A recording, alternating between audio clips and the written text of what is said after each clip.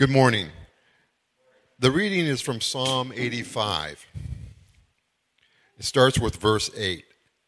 I will hear what God the Lord will say, for he will speak peace to his people, to his godly ones. But let them not turn back to folly. Surely his salvation is near to those who fear him. That glory may dwell in our land, love kindness and truth have met together. Righteousness and peace have kissed each other. Truth springs from the earth, and righteousness looks down from heaven. Indeed, the Lord will give what is good, and our land will yield its produce. Righteousness will go before him, and he will make his footsteps into a way.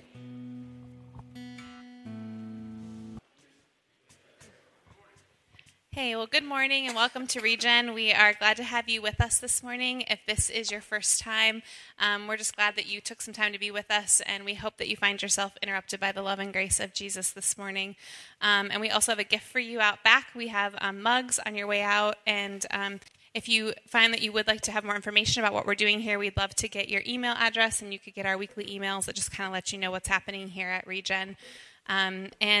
Speaking of what's happening, the things that are coming up this month, first of all, our check-ins are actually going to be this month for SMARTS, and SMARTS is for students motivated by the arts, and our very own Lindsay Goosens is working for them. It's an organization out of Youngstown that reaches up into Trumbull County, though, and uses just the arts to help kids have a better picture for what their future could be. So if you check in on Facebook and use the hashtag RegenGives, that'll generate a donation to them.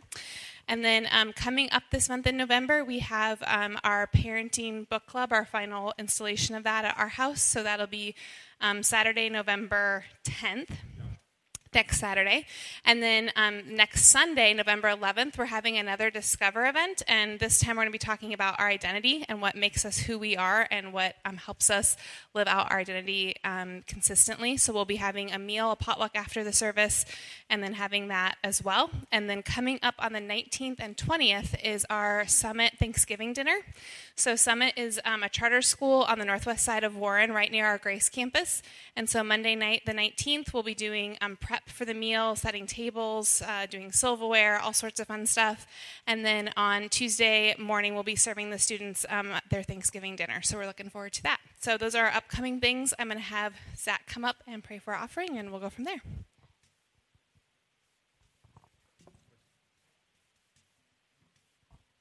Good morning, guys. You just want to pray with me?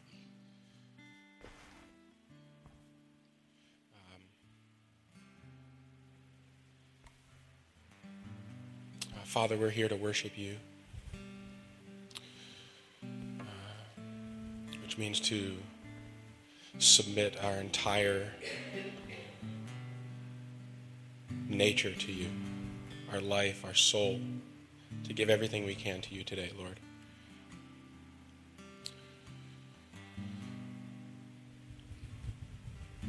So, Lord, I ask that you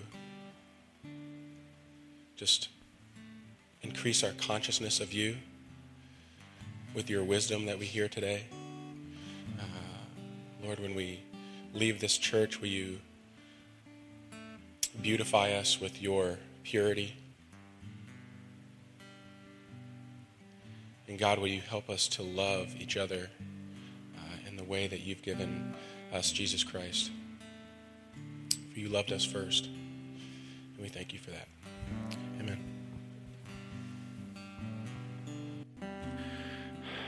An Ebenezer is a stone of help.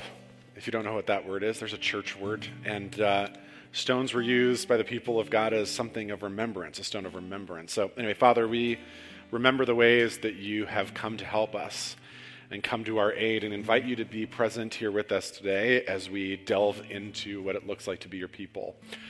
So Jesus, I pray that wherever we fall on this spectrum of walking with you, new, experienced, young, old, that God, you would come alongside and be our companion as we follow Jesus today.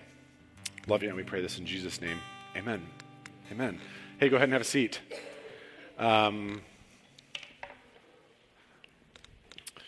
Steph ran to get my phone from Grace Campus because I'm a millennial who can't be without it for like more than 30 seconds, but also because a team of us are leaving shortly after worship to head to Fort Wayne for our next immersion and some of the discipleship stuff that you're seeing bump up in our community, so we wanted to get that. So should we back just in time for me to be really transparent about some conflict that we have in our marriage? That's pretty funny, because we're talking about confrontation today. We're talking about confrontation today in this series called Hot Mess. I was thinking about and reminded of one of Steph's coworkers. So Steph and I got married. I grew up here, moved to Chicagoland. Steph and I met. We got married, and our first year of marriage, her job, she left this job at Moody Bible Institute where we met that she loved and was like really rich and people-oriented. Like, if you know my wife, she just got a gift of like encouraging people and discipling and mentoring. And she leaves this job and gets this office job at an international insurance adjusting firm where she spent 10 months in what I might call Excel spreadsheet hell, okay? So she goes from this super life-giving job to like Excel spreadsheets of like legal documents and like insurance adjusters all over the world. I mean, even just thinking about it for a minute, doesn't it make you kind of like, unless you're really into insurance, kind of makes you cry a little bit inside, right? And so she had this coworker that we'll call Susie, and Susie had this phrase, and the phrase was always said exactly like this: "Must be nice." Must be nice. Okay, and so Steph would get like a "must be nice" when this was very early in our marriage. It lasted about 3 months, but Steph would get up early, and I was just doing grad school and working part-time, so my schedule wasn't as rigid, so I would get up early in the morning with her, and I would make her lunch, and I would kiss her goodbye, and that I did really good on that until Christmas break of my second year of grad school. I was like, sleeping in, sorry. And so Steph comes to work one day, and she's like, "Oh, look at that," Susie's like, "Look at that lunch." And Steph goes, and Steph's like, "Oh yeah, Kyle made it for me." And Susie goes, "Must be nice." Right? And Steph comes to work one day wearing a dress that she'd got on Target clearance, and Susie sees her. She goes, "Where'd you get that dress?" Like, she was a very Valley girl. And Steph was like, "Oh, I got it on Target at clearance." And Susie goes, "Must be nice." Right? And the reason I bring up the "must be nice" is this is not something we're doing super here, but this is a Sunday in the life of the church called All Saints Day. So Fancy Kyle is brought to you by All Saints Day today. And on All Saints Day, we usually take some time, Grace Campus does this, to remember just the people that we've loved that have passed away in the last year.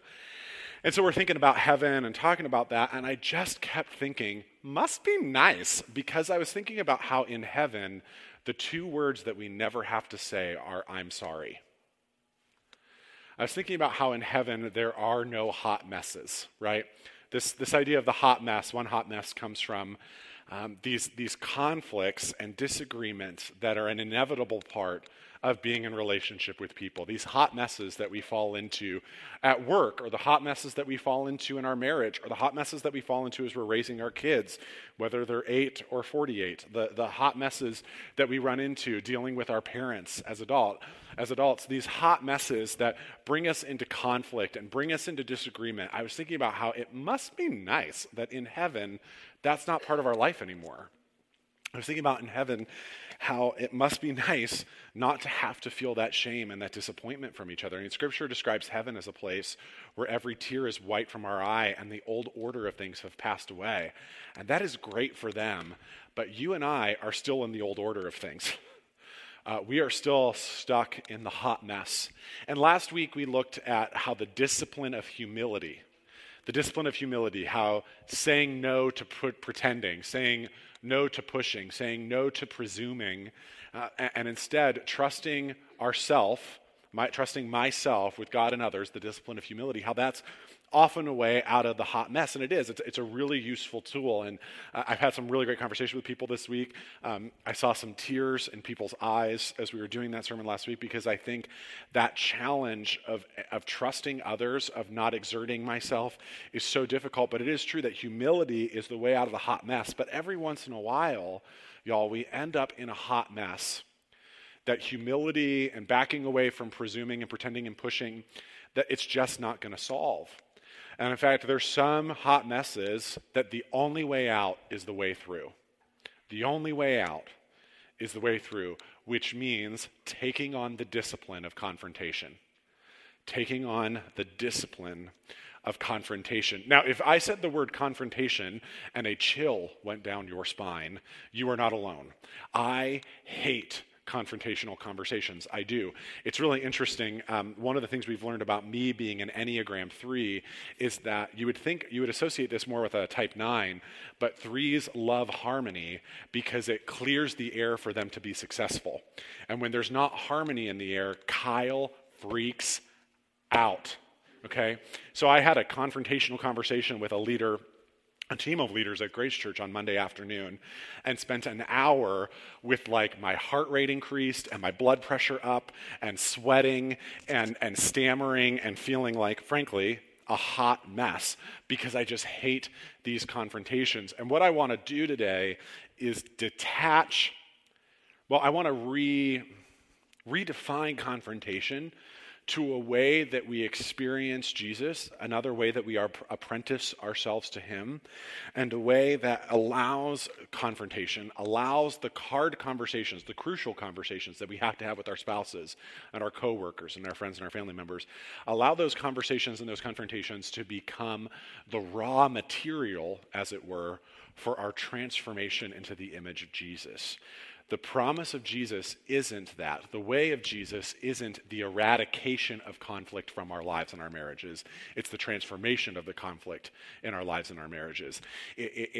And what we're going to see in Jesus' teaching on confrontation today is that Jesus assumes that confrontation and disagreement and conflict and hot mess are a necessary part of being human, that it's just what it means, and that it is a necessary and inevitable part of being church. Jesus, we're going to look at Matthew 18 today. It's one of the only 2 times that Jesus uses the word church in the Gospel of Matthew. So when Jesus starts talking about church, he starts talking not about worship music, not about like potlucks and fellowship. He talks about conflict, which I think is so interesting. So if you got a Bible, go ahead and grab it and turn to Matthew chapter 18, verses 15 through 20. Matthew chapter 15, verses 18 through 20. And Dan, I'm editing my sermon on the fly, so go ahead and pull up verses 15 and 16 for me on that screen if you can. I'm kind of dropping some parts and some stuff like that. So Jesus says this.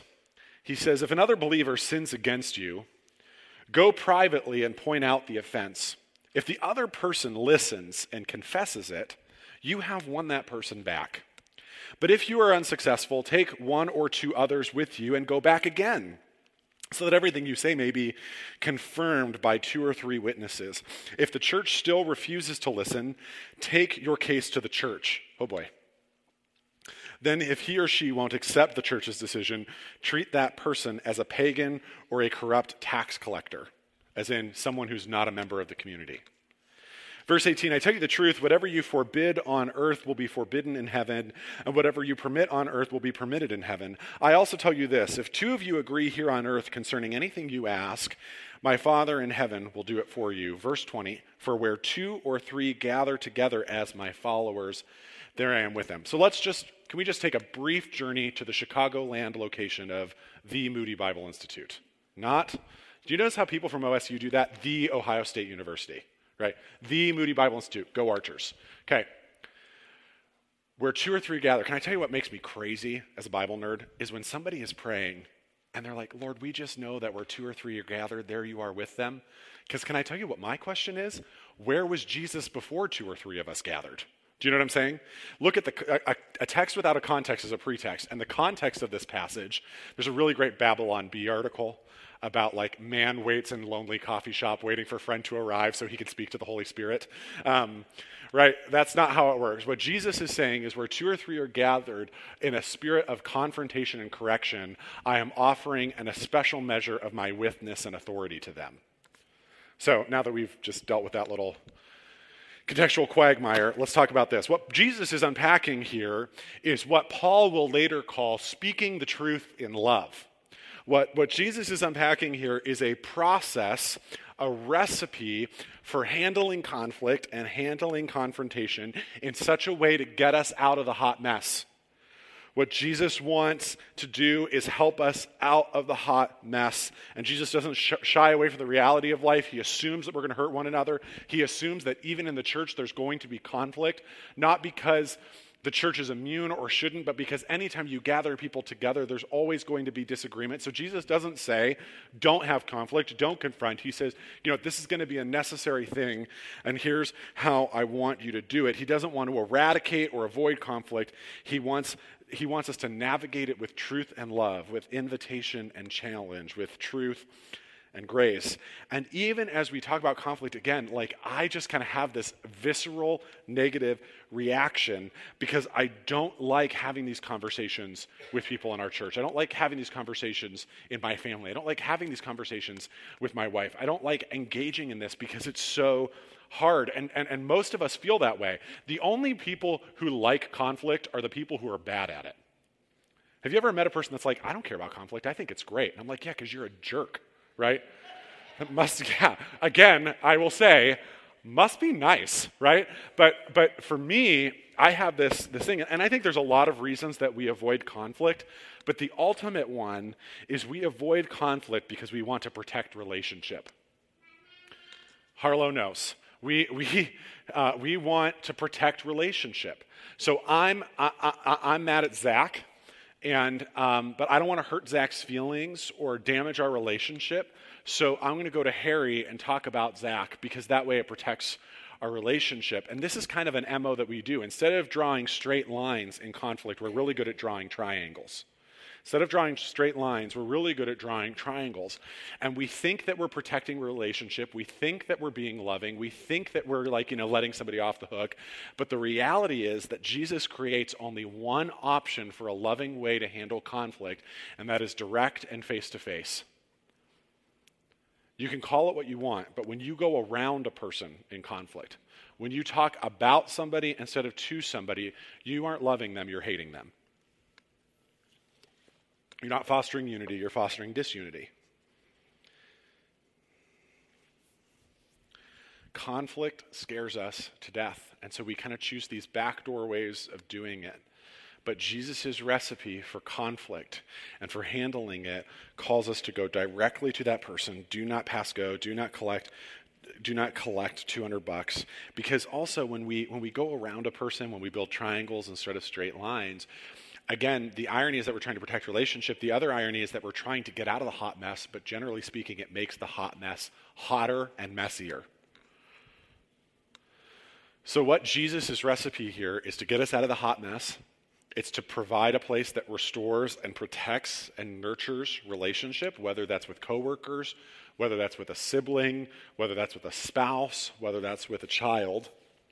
And if you're scared of conflict, join the club.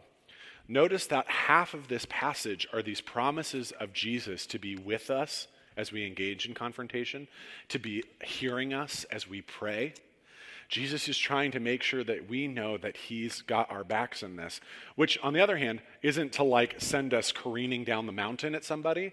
It's just to give us the reassurance and the extra couple of seconds to think and breathe and lead clearly. So I want to talk about how Jesus lays out an approach for us for conflict and for confrontation. We're going to look at those, and then it's going to get really practical here by the end. So Jesus says, if another believer sins against you, go privately and point out the offense.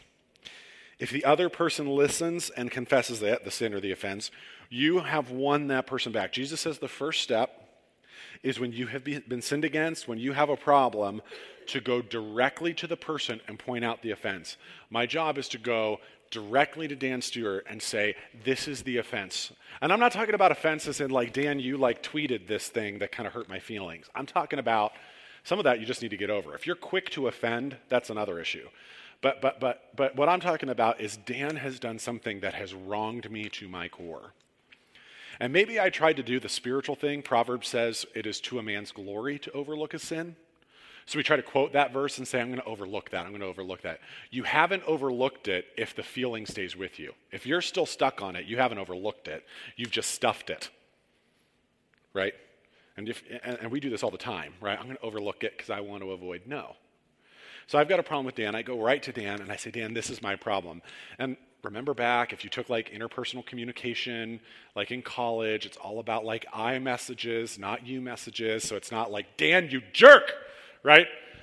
You did this thing. It's like, hey, Dan, I've noticed this thing, and I'm going to give you an outline for that too. So I go directly to Dan, and Dan says, Kyle, man, you are right, and I am so sorry. Jesus says, if the other person listens and confesses it, you have won that person back. In other words, your relationship with that person is better than it was, right?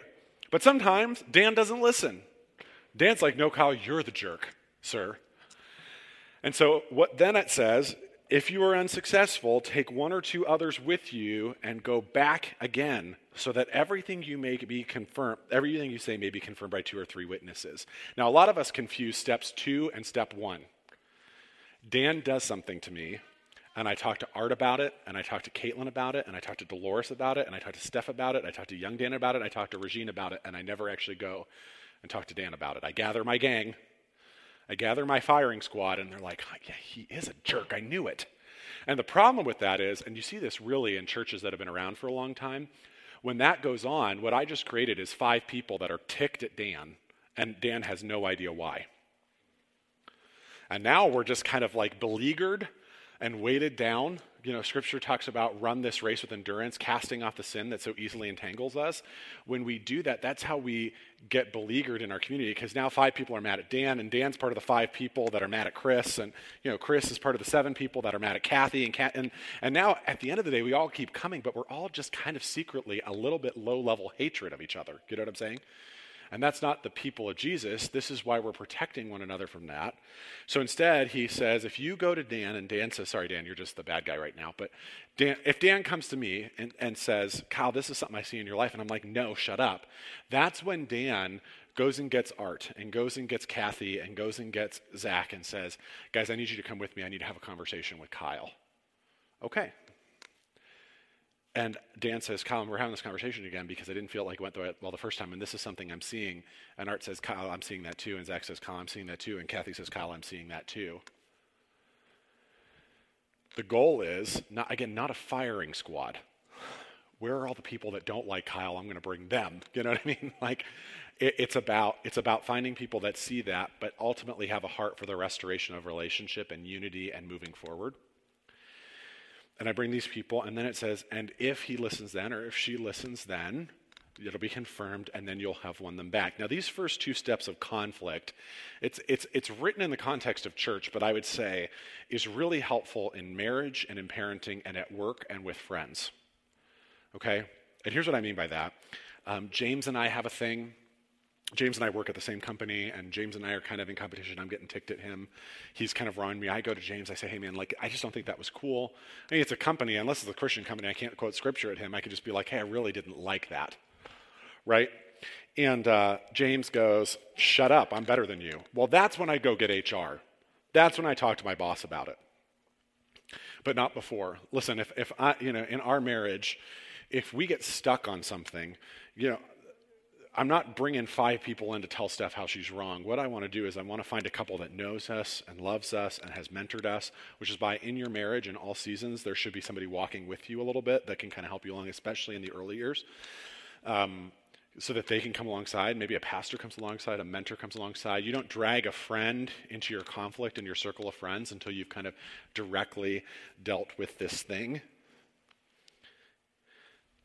What I'm saying is that Jesus is painting a picture for how to get out of the hot mess. Jesus is painting a picture, a recipe, if you will, for how to get out of the hot mess. But Jesus doesn't stop there because he's writing about what's going to happen in church. And so he goes on to say, if the person, after Dan has gotten some group of people to come talk to me, and it says, if the person still refuses to listen, take your case to the church. Then he or she won't accept the church's decision. And if he or she won't accept the church's decision, treat that person as a pagan or a corrupt tax collector. Paul talks about doing this in 1 Corinthians 5. And there he warns that we have to kick out this person who is willfully sinful and rebellious, because he says a little leaven leavens the whole lump, right? A little bit of something that's left unchecked affects the whole body. And here's what I mean by that. In 2011, I graduated from college. I start working at this youth ministry, and there's this leader, and her name is Gail, and Gail is just, I think she's great. She's about my mom's age. All the girls in our youth group love her, and Steph says to me, and this was when I learned that my wife, I mean, seriously, guys joke about my wife's always right. I would really say that one of the things that made me fall in love with my wife was that I've always wanted to know what she thinks. Like, there's never a moment that I don't want to know what she thinks. And so we're leaving youth group one of the first times Steph goes, and she goes, "You're going to have a problem with her." And I'm like, "With Gail? But she's sweet, and she's wonderful, and she's high functioning, and the girls love her." And Steph goes, "I'm just saying." And 6 months later, it was a train wreck. Because you come to find out that all the other female leaders in our youth group just felt totally pushed aside by Gail. She bossed people around. She treated them rudely. If you went to her with something that you did to offend her, it was because it was like, well, my intentions were pure and you didn't understand this thing. And so we initiated a Matthew 18 process with her. So I went to her, other leaders went to her one-on-one. There was like a group intervention one Sunday that lasted 2 hours. One time, one leader and Gail met on like an evening, and I was asked to kind of just sit there and be a witness and watch it happen. Guys, it was like I'd run a marathon. I like went home so sweaty and nervous. It's not even funny. It freaked me out, right? Just to sit there and watch this happen. And eventually we got to this place where we had kind of gone through all these steps, and we were about to ask Gail and her family to leave our church. And they kind of made the exit before we could make that invitation. And here's what I'm pointing out about this. It does not sound loving to ask somebody to leave your church. But the reality is, if you allow this person who's kind of engaged in willful, ongoing bad behavior, you really are choosing to kick people out of your church no matter what. But what you're saying is, we prefer the bully to all of these people fleeing away from them. Right? And so you see these churches where what's happened is people just keep leaving, and everybody's like, why? And it's because, well, Gail. It's because of this crazy person that nobody will confront. Right? So it doesn't feel very loving. It also feels very intense. It feels intense to go directly to a person. Guys, we're having a better time in this campus. In our first campus, it was like there was no oxygen to breathe in the room. Like, it was like moving indicated fault, right? So that's why I included this picture of a puppy cuddling a kitten. Just to kind of, yeah, isn't that nice? Just take a breath. We're talking about practicing conflict and confrontation. Because I want to talk about how to do this. I want to talk about how we have these conversations, because there's going to be hot messes that the only way out is the way through. There's going to be hot messes where the only way out is the way through, and it's then learning how to have these. There's a book called this, Crucial Conversations. And if you're a manager, if you're in marriage, if you're in a family, as long as you're around people, there's going to come a time when you need to have a crucial conversation, when you need to have a confrontational conversation. And so we need some tools to how to do it right. So the first thing I would tell you is this. When it comes to confrontation, we want to be having the right conversation with the right person. We want to have the right conversation, with the right person. Here's what I mean by that. The right conversation has to do with tone and timing. Am I engaging in this conversation in a loving, reasonable, understanding, kind way? And am I doing it at the right time? Am I doing it at the right time?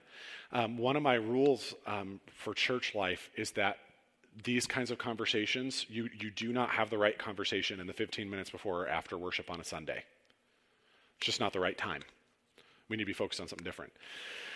It is not the right time to do it when you're leaving your place of work at the end of the day in the parking lot. It is not the right time if for me, if I am hangry. I am a living Snickers commercial, okay? I have meetings, and I think I'm going to need to eat before this so I don't rip someone's face off, right? I am well aware that 80% of successful parenting for me will be being well fed, right? I'm just saying. So I need to have the right conversation, but I also need to have the right conversation with the right person, which means I need to go to the person who can solve my problem, and only the person that can solve my problem. So if I want to have the right conversation with the right person, if I'm upset at Steph, which is very only rarely happened in our marriage that we actually did have a moment a couple weeks ago talking about like wrong conversations. We're leaving to go to Arizona, and I've been kind of running around, and Steph brings a jacket to me, and she goes, "Hey, can you put this on top of in the top of my suitcase?" And out of my mouth, before I can stop it, I say this: "Are you kidding me right now?" I never say it. I'm like, it's never, and I'm like, even as I'm saying, I'm like, what is wrong with you? It's just a jacket. So I put it in the suitcase, and then we're backing out of the driveway, and I'm trying to kind of see around Steph, so I'm not hitting Aaron's car. And ooh, by the way, Aaron's now in the car with us. It's kind of like fighting in front of your kids, only worse, because it's a friend. Aaron's like in the back seat, trying to get as small and as quiet as he possibly can, while I make a snarky remark at Steph about not being able to see, and she goes, Is my existence just bothering you right now?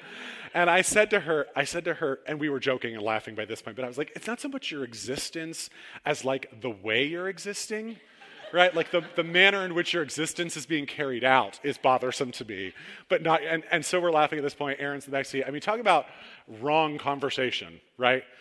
Talk about like right person, wrong conversation. The goal is to have the right conversation with the wrong person. So let me talk about what this looks like. So I am angry at Harry Britt. And so I go to Bob Bogger and I say, Harry Britt is just a jerk, don't you think? Right? I mean, Harry Britt did this thing and it just ticked me off and I just unload on him. That is the wrong conversation with the wrong person. That is gossip and slander. Right? Okay, so let's say I take a notch up. I go to Bob Bogger, I'm talking about Harry Britt, and I go, listen, bless his heart, Harry Britt. Bless his heart. He's a great guy, loves the Lord, but I just can't stand him sometimes, you know? And I pepper my conversation with a Bible verse or like something that a sermon I heard once said. I'm having the right conversation. I'm sitting down face to face. I'm being loving. I'm having the conversation with the wrong person because my problem isn't with Bob Bogger. My problem's with Harry Britt. And when I have the right conversation with the wrong person, at best, it just confuses things. It confuses things on a team. It confuses things in a family. It confuses things in a church. At worst, I'm creating division. And by the way, the one thing that Paul says about divisive people in 1 and 2 Timothy is have nothing to do with them. Like you see them coming, you walk the other way. So much for like cuddles in Jesus' name. Right? So that was the right conversation with the wrong person. I could also have the wrong conversation with the right person. I could go to Harry Britt 5 minutes before worship and be like, you jerk. Despite the fact that you helped raise me and I hold you in high esteem. I can't stand you, right? And I just get really up in his face. At best, I'm being critical, and at worst, I'm being judgmental. The goal is to go to Harry, to have a conversation in the right tone and the right timing, to have that. And that is what Paul defines as speaking the truth in love. That's the goal.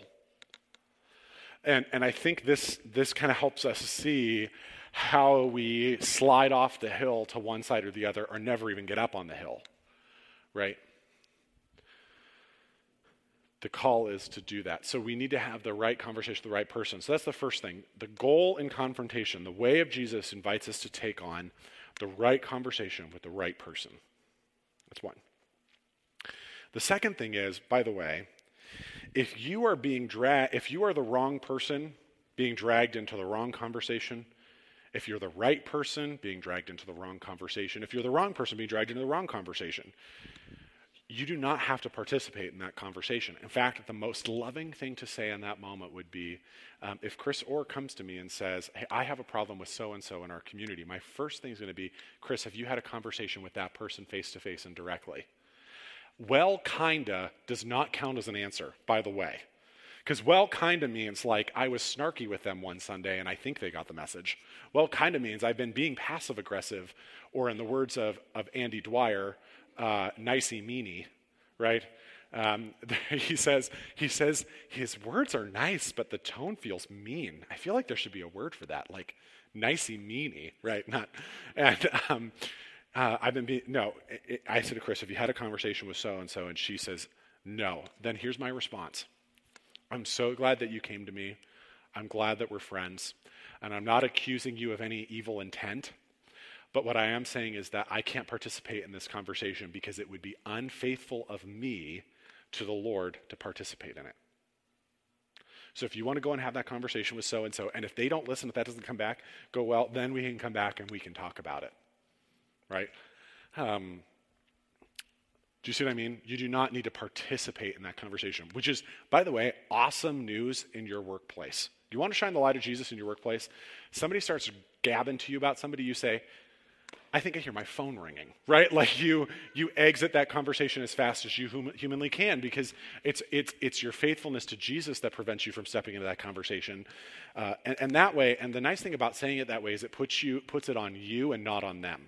Like, you stirrer-upper of drama, I'm not participating in this. It just says, hey, I just can't be a part of this conversation until I can't get involved until you've had this conversation with them. That's one. The second thing about that, too, is if you're ever the target of a wrong conversation, if somebody is, like, yelling at you, I don't care if it's at work or in your marriage or wherever, nobody said that you had to be yelled at, okay? And so there have been many times I have hung up on people.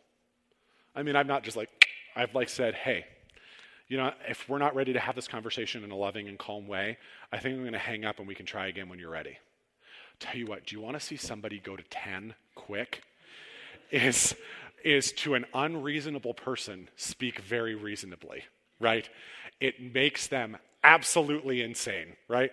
But nobody said you have to sit in a conversation and be yelled at. Nobody said that you just can say, hey, I'm going to walk away from this conversation until you're ready to have it in a better way. Never said that. So that's one. So one is right conversation with right person. Two is feel freedom not to get drugged into those conversations. And actually, I think the way that we solve gossip and slander and confusion and division in groups isn't by dumping all of our energy into the gossip or the drama stirrer-upper to get them to change. I think it's everybody else around them on the team not being drug into it. That's what changes the culture. Because they're going to be who they're going to be until Jesus smacks them upside the head, which we all say, yes, Jesus, please do soon, right? But the way that we actually cancel out the toxic culture that person is creating is just by not participating, right? And either one of two things will probably happen. One is they'll leave because nobody will play. The other is they'll just explode in a visible way for us all to see and be like, peace. That's important. The third thing is, this is how to have a good conversation. 3 steps. We're going to post this blog. Chael, who is my huddle leader and discipling me, gave us this. And I think it's helpful because you're going to have these conversations, and would it be nice to have a script? Now, I'm trying to use this some. I'm not sure it helps, but I think it does help. And the first thing you want to do is the first truth you tell needs to be a truth about yourself. So I'm upset at Rebecca, and I need to go to Rebecca and I need to say, listen, I'm having a problem and I need your help to solve it. You need to say, I have a problem and I need your help. This immediately makes it about me and not about them, right? So instead of going to Rebecca and being like, Rebecca, you're being crazy and I can't handle it anymore, it's saying, Rebecca, I'm having this problem and I need your help. And immediately Rebecca's like, who doesn't want to help solve a problem? Right? Everybody's always like, oh, okay, tell me about that. So the second thing I'm going to say is I'm going to invite them up into shaping the story that I'm writing. And I'm going to say, Rebecca, I've been in my head writing a story about you. I've been in my head writing a story about how you respond when I give you feedback. And in that story, this is not based on any real thing. Rebecca is actually very teachable.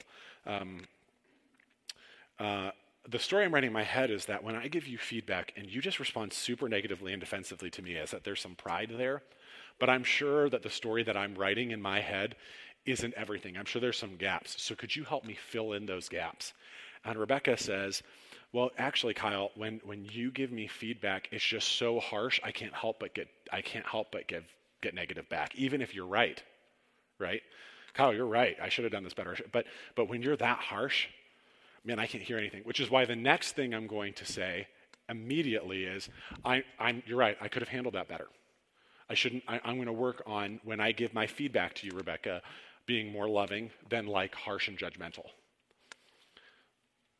If I start there, if I apologize, inevitably the person I'm talking to is going to apologize back.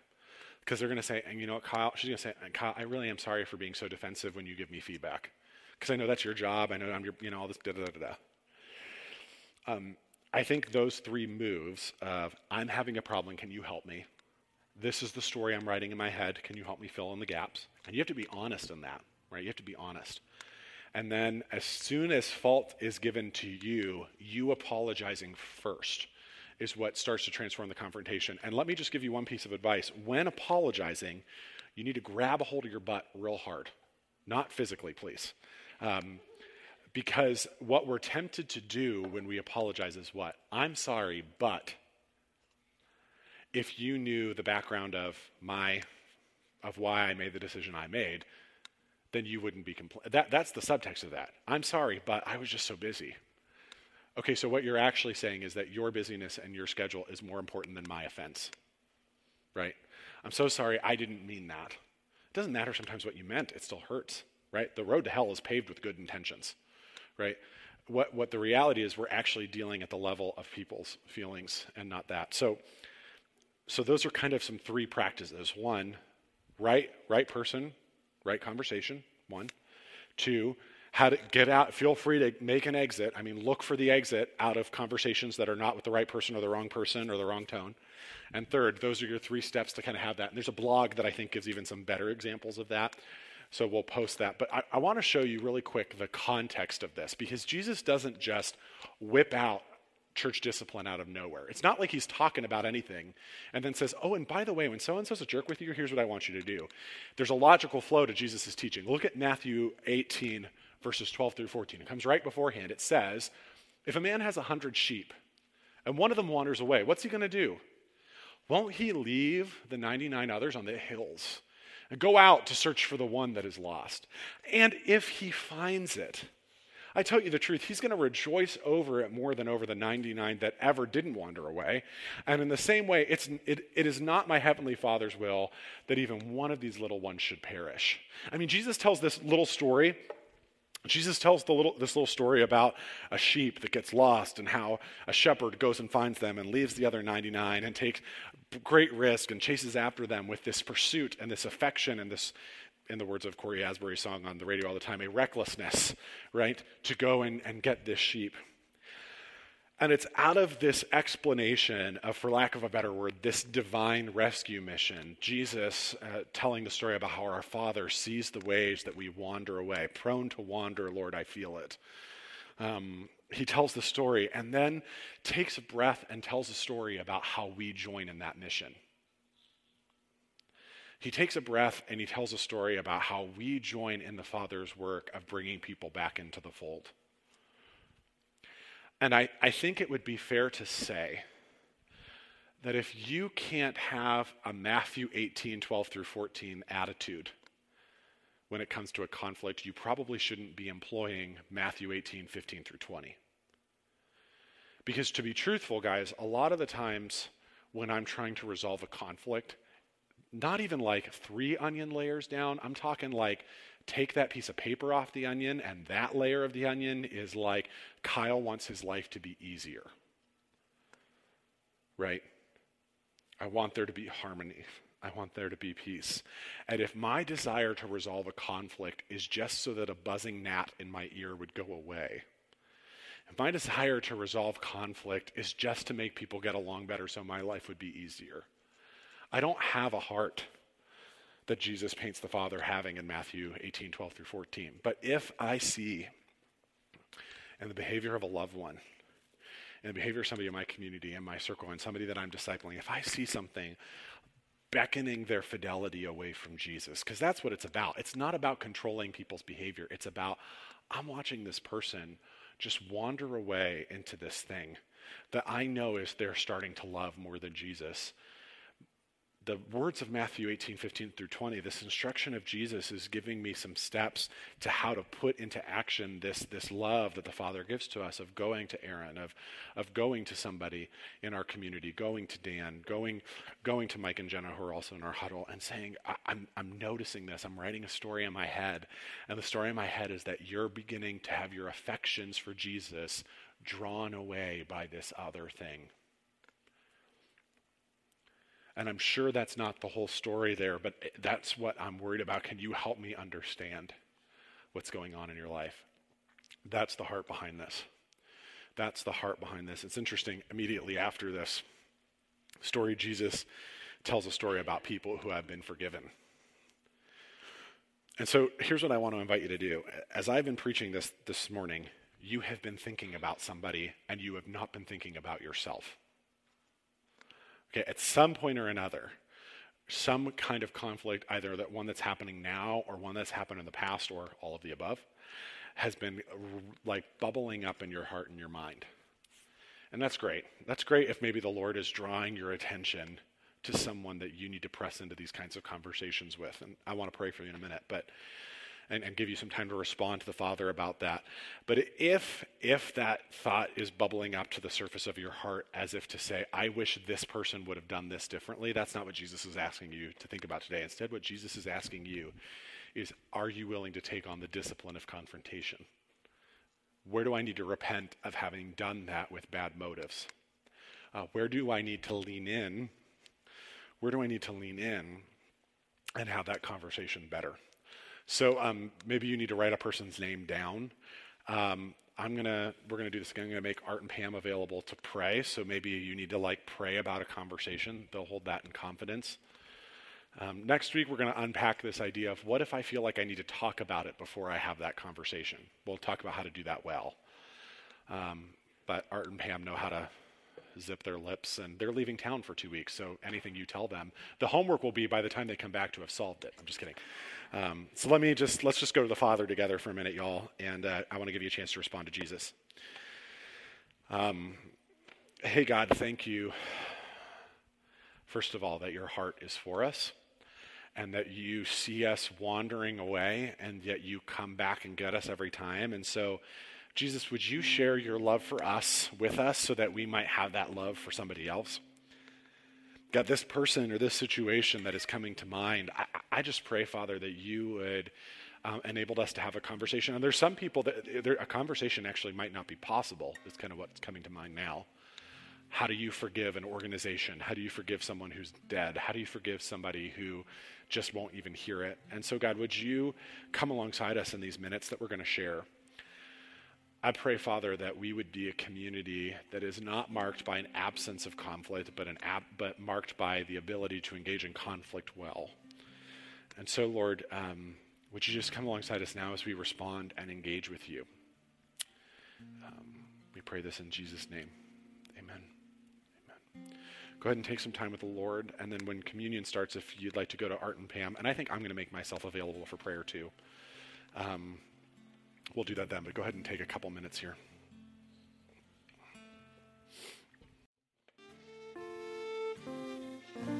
Jesus invites to his table failures and dropouts and the broken.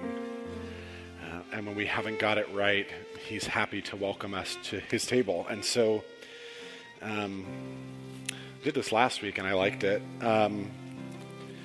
I know God might be doing something for some people, but I need 2 people to serve bread and I need 2 people to serve drink.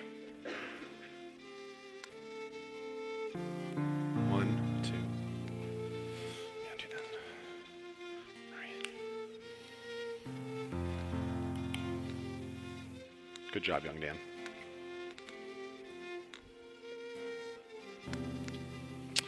Art and Pam and I will kind of spread out if you need to be prayed for, and if not, we'll just hang out. Pour out your Spirit on these gifts of bread and cup that they might become for us the body and blood of Christ, a force that unites us together, but also that reminds us that failure isn't fatal and that you desire to transform us into your Son.